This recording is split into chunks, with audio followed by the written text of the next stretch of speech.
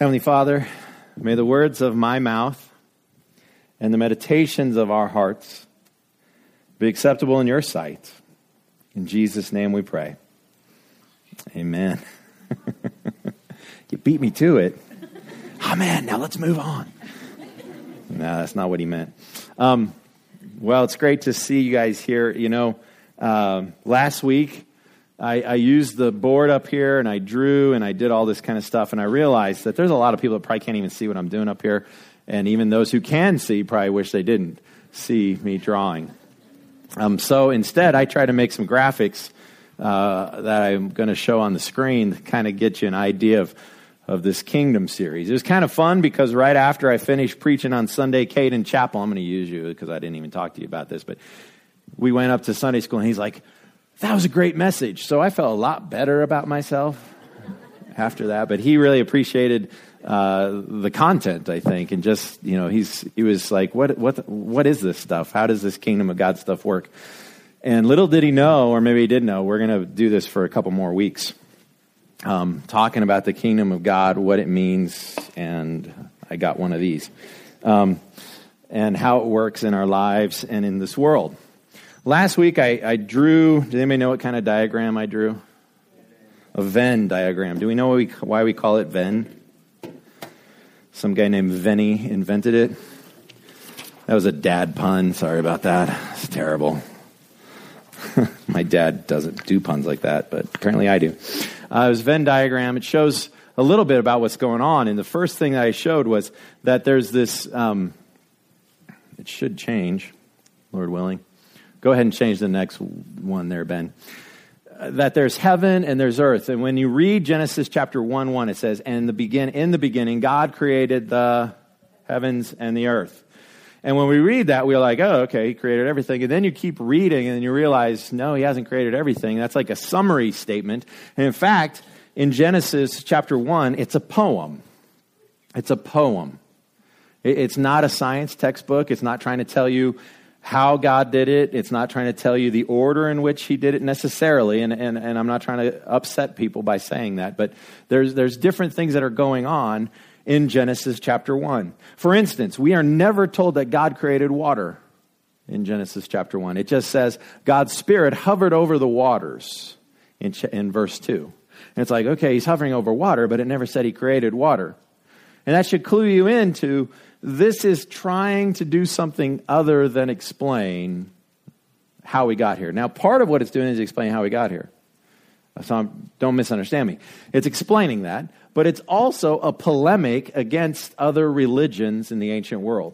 Other religions in the ancient world, one of the things that they did was they saw that there was evil in the world and there was good in the world, and so they were busy trying to explain, why is there both evil and good in the world? Because if there's evil and good in the world, what does that mean about us? What does that mean about the creator of this world? What does that mean about all these sorts of things? So the ancient peoples, one of the religions that was adhered to by a lot of people, they worshiped the god Baal. And if you read the Old Testament, you'll come across his name quite a few times because he was worshipped by the people that would just live north of the kingdom of Israel in a kingdom called Ugarit. And the people in Ugarit, they worshiped the king or the god Baal, and they also worshiped another god named El. And these gods, it was believed, created the world, but they created it very differently. They didn't create it out of nothing. They didn't create it by speaking. They created it through warfare. So El destroyed an evil god and used the body parts of the evil god to make the world. And that's why there's evil in the world. But there's also good in the world because El was the one that tore the body apart and made all the world. So that is partly what's going on in Genesis 1:1. But one of the questions, one of the issues that Genesis is trying to argue for us is, why is there good and evil in this world? Why is the world the way it is? It's actually not trying to be a science text. It's trying to be a theological text. It's trying to answer some theological questions. So when we come to the Genesis chapter 1 and Genesis chapter 2, the questions in the forefront of our mind should be these. How is the world the way it is? Why is the world the way it is? Is God good? Is the world good? Was it created good? You see, if you look for those kind of answers, guess what? Or if you ask those kinds of questions, you're going to find those answers. So many times in Genesis chapter 1, it says what after God created something? It was good. It was good. I mean, like, you can kind of outline the passage by just looking for each time it says, it was evening, it was morning, it was a day, it was good, right? You can look for those, and that's a memory technique that the Hebrews used when they talked about poetry and they wrote poems, and that's a technique so people like kids could remember the story. So we have this story, and it says, it was good, it was good, it was good, it was good, it was good, it was good. Now, Hebrew has a word for perfect, and the Hebrew doesn't use that word. Hebrew has a word for excellent or great, and the Hebrew doesn't use that word. The Hebrew uses the word good.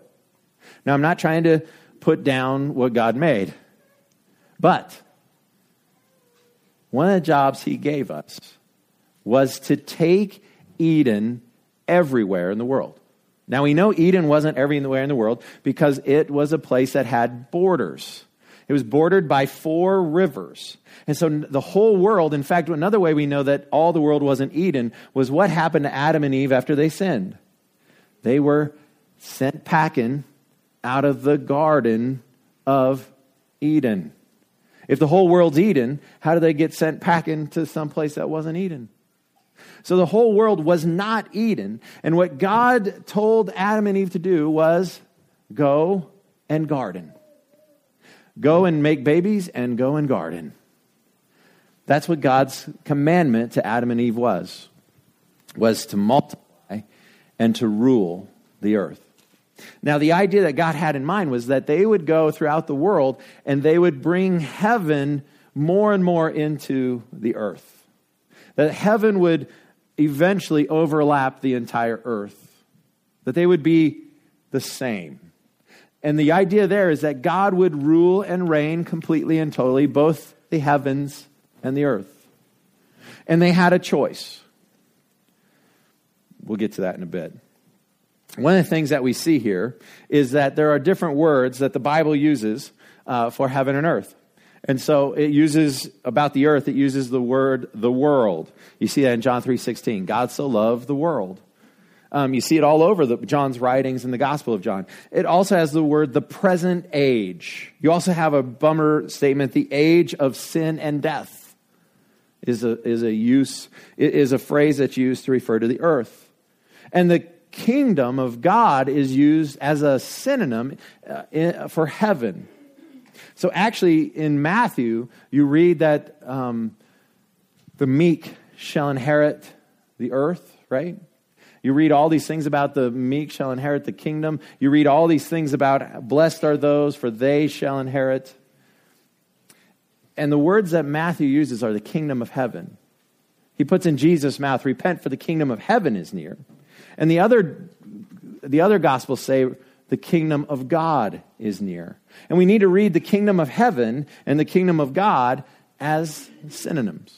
They're the same. They're being used to describe the same thing. And what are they being used to describe? They're being used to describe God's rule and reign, where God rules and reigns. We also have the word eternal life or abundant life. And those are terms that are used for God's rule and reign, this place that we think of and call heaven. Now, it's interesting. When we think of heaven, we think of a place in the sweet by and by when we die, right? All fly away, oh glory, all fly away, right? Now, the scriptures never, ever, ever, ever say that. Jesus, when he talked about heaven, never said, you will fly away to heaven someday. In fact, the scriptures regularly talk about heaven crashing into earth, heaven coming to earth. In fact, Jesus, in that prayer that we said earlier, do you remember that prayer we said earlier? You might have been asleep or you were going through the motions, because a lot of times we do that because we get to that part. It's like, our Father who art in heaven, hallowed be thy name. Thy kingdom come, thy will be done on earth as it is in heaven. Right there. Right there you have kingdom theology. You didn't even know you've been praying that all these years since you were a little kid. But right there it says, let heaven happen on earth. That's what you're praying. Let heaven happen on earth. You're not praying, oh Lord, since earth is going to hell in a handbasket, please get me out of here as quick as possible. That's not what Jesus prayed. He said, let your will be done here. You see, that's what Jesus wants to see accomplished. God's will here. So the overlap between these two places, heaven and earth, in the ancient world and even today, you get talking about these different things. Tabernacles. So the tabernacle that God had Moses and the children of Israel build when they were out wandering around in the wilderness. They had this enormous tent structure.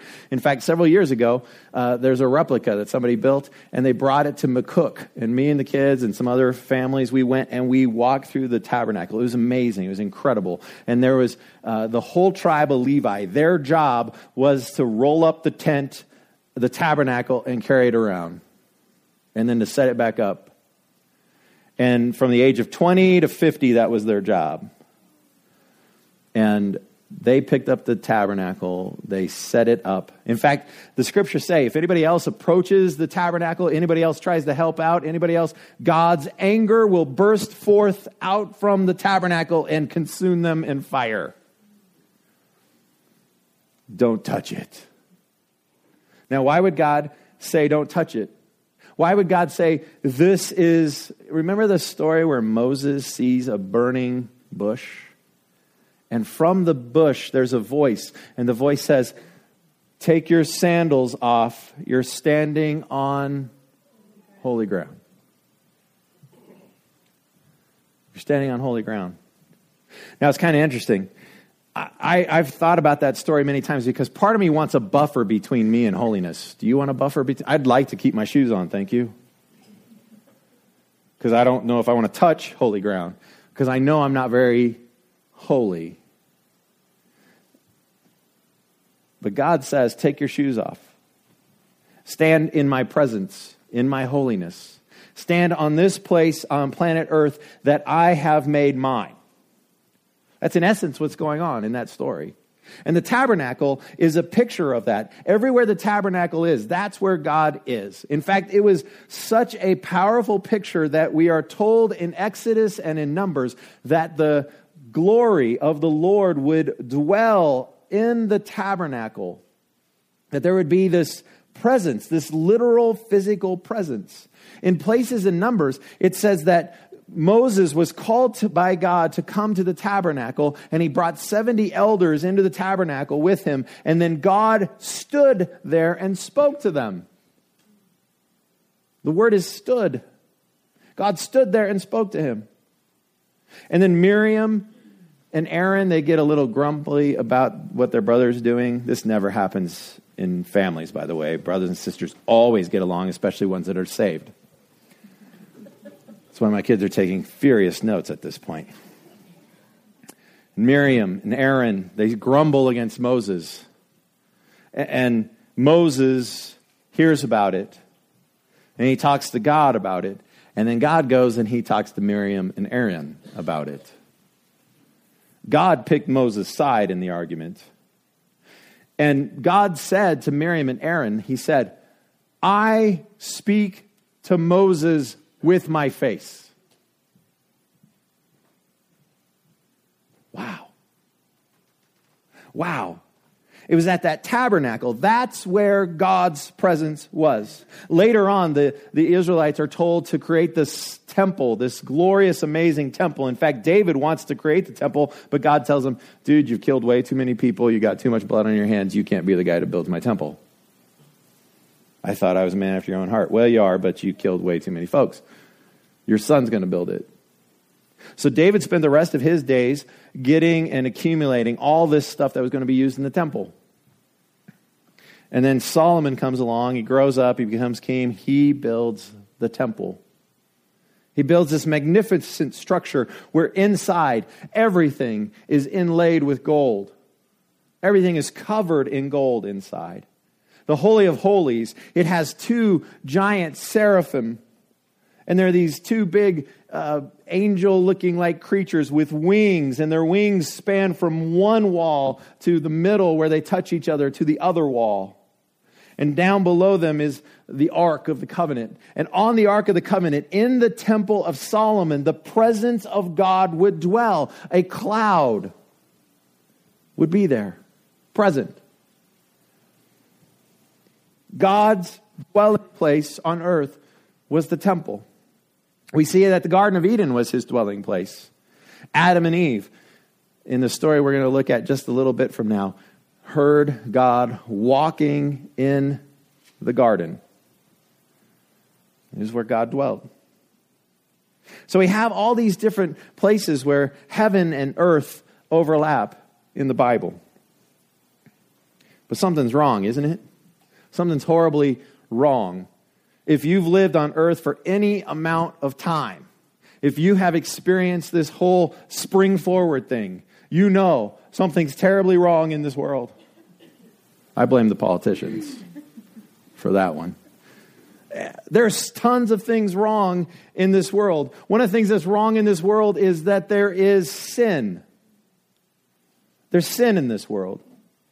Have you ever watched a child, a baby? You don't even have to teach them how to sin. They can figure it out on their own. It's amazing. This cute, little, adorable thing. They're so cute. They're like a baby angel. You want to eat them, right? Just squish them and hug them. And then next thing you know, they're going, no. What? I'm blaming your mom. And then you go talk to her and she's like, it's your fault. And that's where we get injustice in the world, right? Because it's like, no, I'm right. You're wrong. It's unjust that you would say, I taught the child no. I say, yes, dear, all the time. Couldn't have been me. No. And then if you have more kids, that little one starts to use other words like mine. Or you take them to nursery at church. Mine. These little sinners. I mean, it's unbelievable. Our whole nursery is full of them.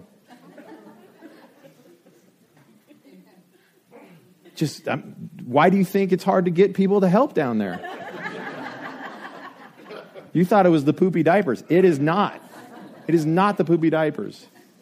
I'd rather deal with poopy diapers. There's a manual. There's a game plan with that. There's a YouTube video. You can figure that out. But with kids who go, mine, kids who sock each other in the face, kids who pinch, bite, kick. Before I had children, I had it all figured out. You could watch the parents. You'd be like, well, of course your kid's a moron. Of course your kid acts like that. Because you could watch the parents, right? And some old people still do this. I have chilled out with that, though. Because I watch that and I go, oh, man, bless your heart. I've been there. That's a sinner right there. That is an uncontrollable, out of your hands sinner right there. You just got to pray and sometimes duck. I mean, there's sin in the world. There's injustice. There's rebellion. There's ugliness. I'm not talking like people ugliness. I'm talking like Yuma ugliness, you know. That was a free one.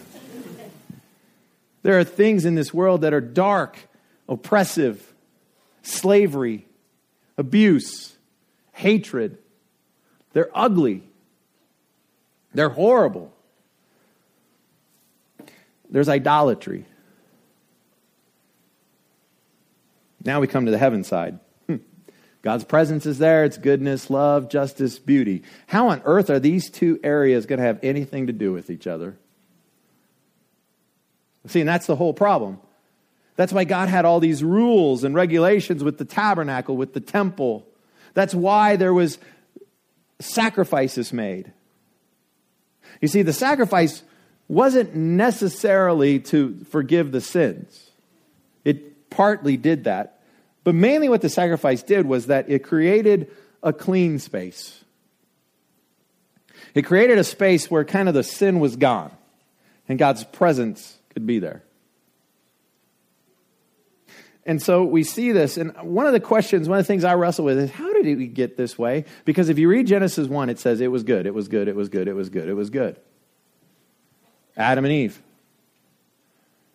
Adam's like, whoa, it's in the Hebrew. Whoa, this is now bone of my bone and flesh of my flesh. I mean, there was just unity between the two. There was no animosity. There was no issues between the genders. They were naked and they were unashamed, says the scriptures. What happened? How did we get to where we're at today, where there was like International Women's Day the other day, and women and men seem to be at each other? How did we get to where we're at today in this world? Well, if you have your Bible, you can open it to Genesis 3. It didn't take long for things to go downhill. Remember, this is a theological textbook. It's trying to tell us how the world is the way it is. And Genesis 3 starts out this way. Remember, it's theology, it's not science. We're going to see that in a moment, why that's important. Now the serpent was more crafty than any of the wild animals the Lord God had made. He said to the woman, the serpent said to the woman, "Did God really say you must not eat from any tree in the garden?" For a refresher, God had placed these two trees in the center of the garden, and one was the tree of life. That would have been a good tree to eat from. The other was the tree of the knowledge of good and evil. In most children's books and adult coloring books nowadays, it's usually an apple, right? And who knows what it was. But Satan, the serpent, comes along and says, "Did God really say you can't eat from any tree?" See what he's doing there? He twisted it a little bit. Did he say you can't eat from any tree? You ever dealt with one of these sinner kids from the nursery? They do that. They do that. They twist words. They all should be like little lawyers at that age. Because it's like they come out with a sin nature and a law degree. They can see the loophole in everything. They can figure out how you didn't say really to not do that. You just kind of said this. And you're like, who are you? What is this? Did God really say you can't eat any fruit? Man, you're going to get hungry. He put you in here and there's all these trees and you can't eat any of them. The woman said to the serpent, "We may eat fruit from the trees in the garden, but God did say, you must not eat fruit from the tree that is in the middle of the garden, and you must not touch it, or you will die." "You will not certainly die," the serpent said to the woman. "For God knows that when you eat of it, your eyes will be opened, and you will be like God." Circle, highlight, underline that phrase. You will be like God, knowing good and evil. When the woman saw that the fruit of the tree was good for food and pleasing to the eye, and also desirable for gaining wisdom, she took some and ate it. And right there, women get a bad rap. But if you keep reading, you read this. She also gave some to her husband who was with her. Maybe I should have said something. I don't know. And he ate it. Then the eyes of both of them were opened, and they realized they were naked. This is where that TV show came from, Naked and Afraid, right here. So they sewed fig leaves together and made coverings for themselves.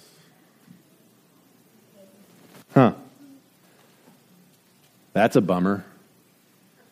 I'm on page 5 in my Bible. It took all of 5 pages for us to mess it up. It took all of 5 pages? Seriously? Now, what's going on here? What's happening?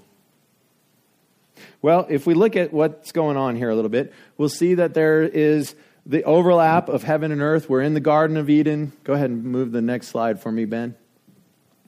We see Adam and Eve there. And we have this word, the serpent, which is the Hebrew word nakash. Nakash. And translators, Bible nerd people, they sit around and they argue, okay, what does this mean? What is this word doing? Because didn't you find it interesting that, number one, a serpent is talking? Like, I hate snakes. And if they could talk, I would, man, that'd be horrible. Are you kidding me? It's like Slytherin from Harry Potter. It'd just be miserable that snakes could only... I mean, think of what they could say to me as I'm sleeping, right? Just, we're coming to get you. You know, I mean, it'd just be miserable. I would hate that. Maybe they could warn me. I don't know. But I don't think I'd like talking snakes. It's interesting. Did you notice that Eve isn't freaked out by the talking snake? So Bible scholars, Bible nerd people, they look at this and they go, so she's not surprised by the talking snake. So does all the creatures talk? You'll actually have some Bible people that's the way they argue. All the creatures could talk. Now, those were influenced by 5-year-olds, because all 5-year-olds want all the animals to talk. There's also some other possibilities. If we look at this word nakash and possible translations for it, if it's used as a noun, it can be translated as serpent. And so that's what my text, the NIV, and most of your texts have decided to do with it, the serpent. And part of it is they go to the New Testament, and there John says the serpent, the Satan, he equates the serpent, the Satan, he uses that word later in the New Testament. Now, if we keep looking at other possibilities, if it's used as a verb, which it can, okay, that's what's so weird about other languages. But think about it. We have words like this too. We have the word run. And run can be used as a noun or a verb. I can go for a run. I'm using it as a verb. It is? Okay. So if I run for office, there we go. Now imagine trying to study Hebrew, which is different direction with different letters. And by the way, there's 22 possible meanings for the word run based on context. So it's not weird to go, Nakesh could mean more than one thing here. And it's determined by context what it means. Now, if it's used as a noun here, and it could be functioning as a noun, then the translation is serpent. If it's being used as a verb, then it means to divine. To divine something, like divination. And if it's being used that way, then it's like he's the diviner. Okay? Now, it could also be used as an adjective, and that means shining, like bronze. And so if it's being used that way, then Nakash means the shining one, like the shining thing. But since it's a person, since it's an entity, a personal entity, we call it a one, right? A personal thing, the shining one. Now, what we know about from the rest of the scriptures is that Satan, who all scholars agree this is Satan in the garden. Satan elsewhere in the book of Ezekiel and the rest of the Old Testament, he's described as a seraph. And a seraph is a serpent-like throne guardian. We actually have pictures of these. I didn't bother to go on Google and find one. You can Google it and you can see a seraph. Ancient Egyptians placed this on the Pharaoh's throne. Most ancient peoples had seraphs, and these were throne guardians. And the seraphs were fire spitters. And what they meant was by that was that they were poisonous. And so, like, they were cobra-like creatures with wings. And so Satan is a serpentine-like creature. You might be surprised because you've probably seen the cartoons where he has little horns and a red outfit, a pitchfork, and a long tail. But in the scriptures, he's described as a serpent-like creature. He's also described as shining. And so I think it's probably wise to see that all of these is in play. I think there's a play on words going on here. And one thing that's interesting is one thing we know about this creature is it's not just an ordinary run-of-the-mill snake. It can talk, and Eve doesn't freak out. Now he talks to her and he says, and I told you to circle, highlight, underline what he told her. You will be like God. You see, most of the time in church nowadays, churches get all crazy and all bent out of shape about morality. Oh, you shouldn't do that. You shouldn't do that. You should act like this. You should be this way. You shouldn't do these things. But the interesting thing is, the real issue, where all this began, the real issue back to the garden, is it wrong to eat fruit? It was wrong to eat the fruit that God told you not to. And the reason they wanted to eat it was they wanted to be, what did the Bible say? Like God. Martin Luther understood this. How many Lutherans here? Any Lutherans here? Anyone willing to admit that they were a Lutheran ever? In his larger catechism, you know that thing that they indoctrinate you to be a good Lutheran? He talked about the 10 Commandments. And he said that the the second commandment is that you shall not make any idols. And Luther said the reason that's the second commandment, the reason it's at the front of the list is in order to break any of the other lists, you have to break that first one. In order to do any of the others, you have to be an idolater first. In order to cover your wife, your neighbor's wife, you have to commit adultery, idolatry. In order to steal, you have to be an idolater. Now, what does he mean by that? He means that you value something more than God. That's what he means. If you value anything more than God, you are an idolater. Anything. Ugh. Adam and Eve, what did they value more than God? They valued the opportunity to be like him more than him. They valued the opportunity to listen to Nakash and to be like God. And so they did. They took the opportunity. Now it's interesting. I think what's going on here is that we failed in our vocation. Our vocation was to be image bearers of God, to take God's influence, His justice, His love, His mercy, His compassion, His presence. We were to take that throughout the world. And what do we do instead? What do Adam and Eve do instead? We can figure it out ourselves. Let's be like you. Let's do this on our own terms. And the rest of this book describes the consequences, describes the battle, describes the solution. We're not getting that to there today. But it describes what happened.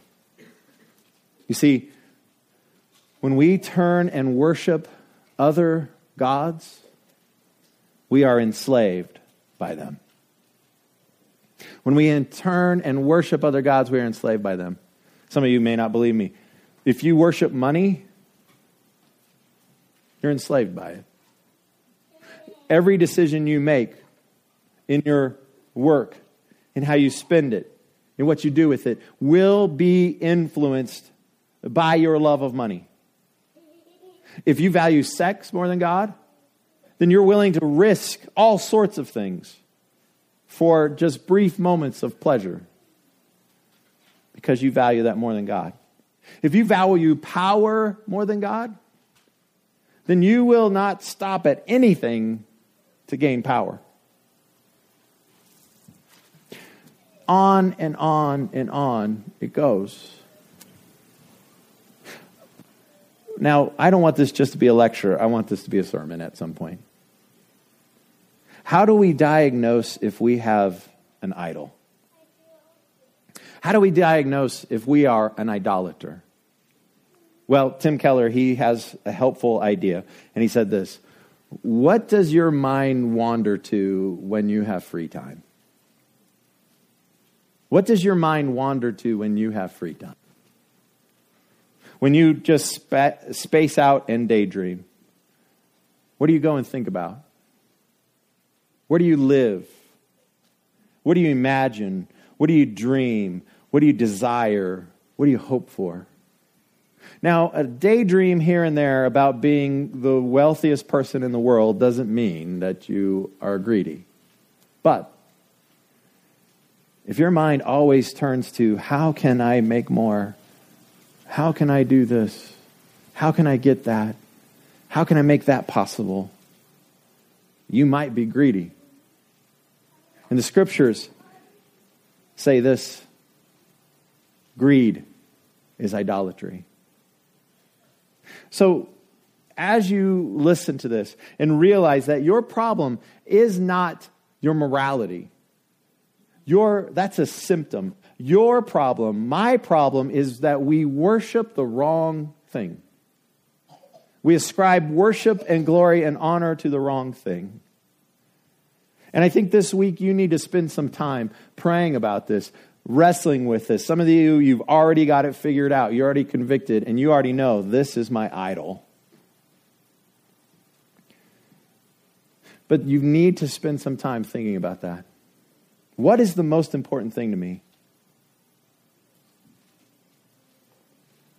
Holy Spirit, help us to figure that out. Speak into our hearts, into our minds, into our lives. Help us know that we don't value you like we should. Point out to us if it's our identity and who we are. Point out to us if it's our health and how we feel. Point out to us if it's our position in town. Point out to us if it's a relationship. Point out to us if it's family or child. Point out to us whatever those things might be that are idols that we think are more important than you. And then, Lord, our prayer would be this: that you would restore us to yourself.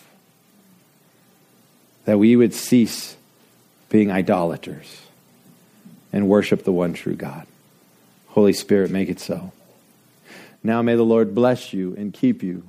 May the Lord make his face shine upon you and be gracious to you. May the Lord turn his face toward you and give you peace. May you just fall in love with Christ, with the Heavenly Father, with the Holy Spirit like never before. Amen.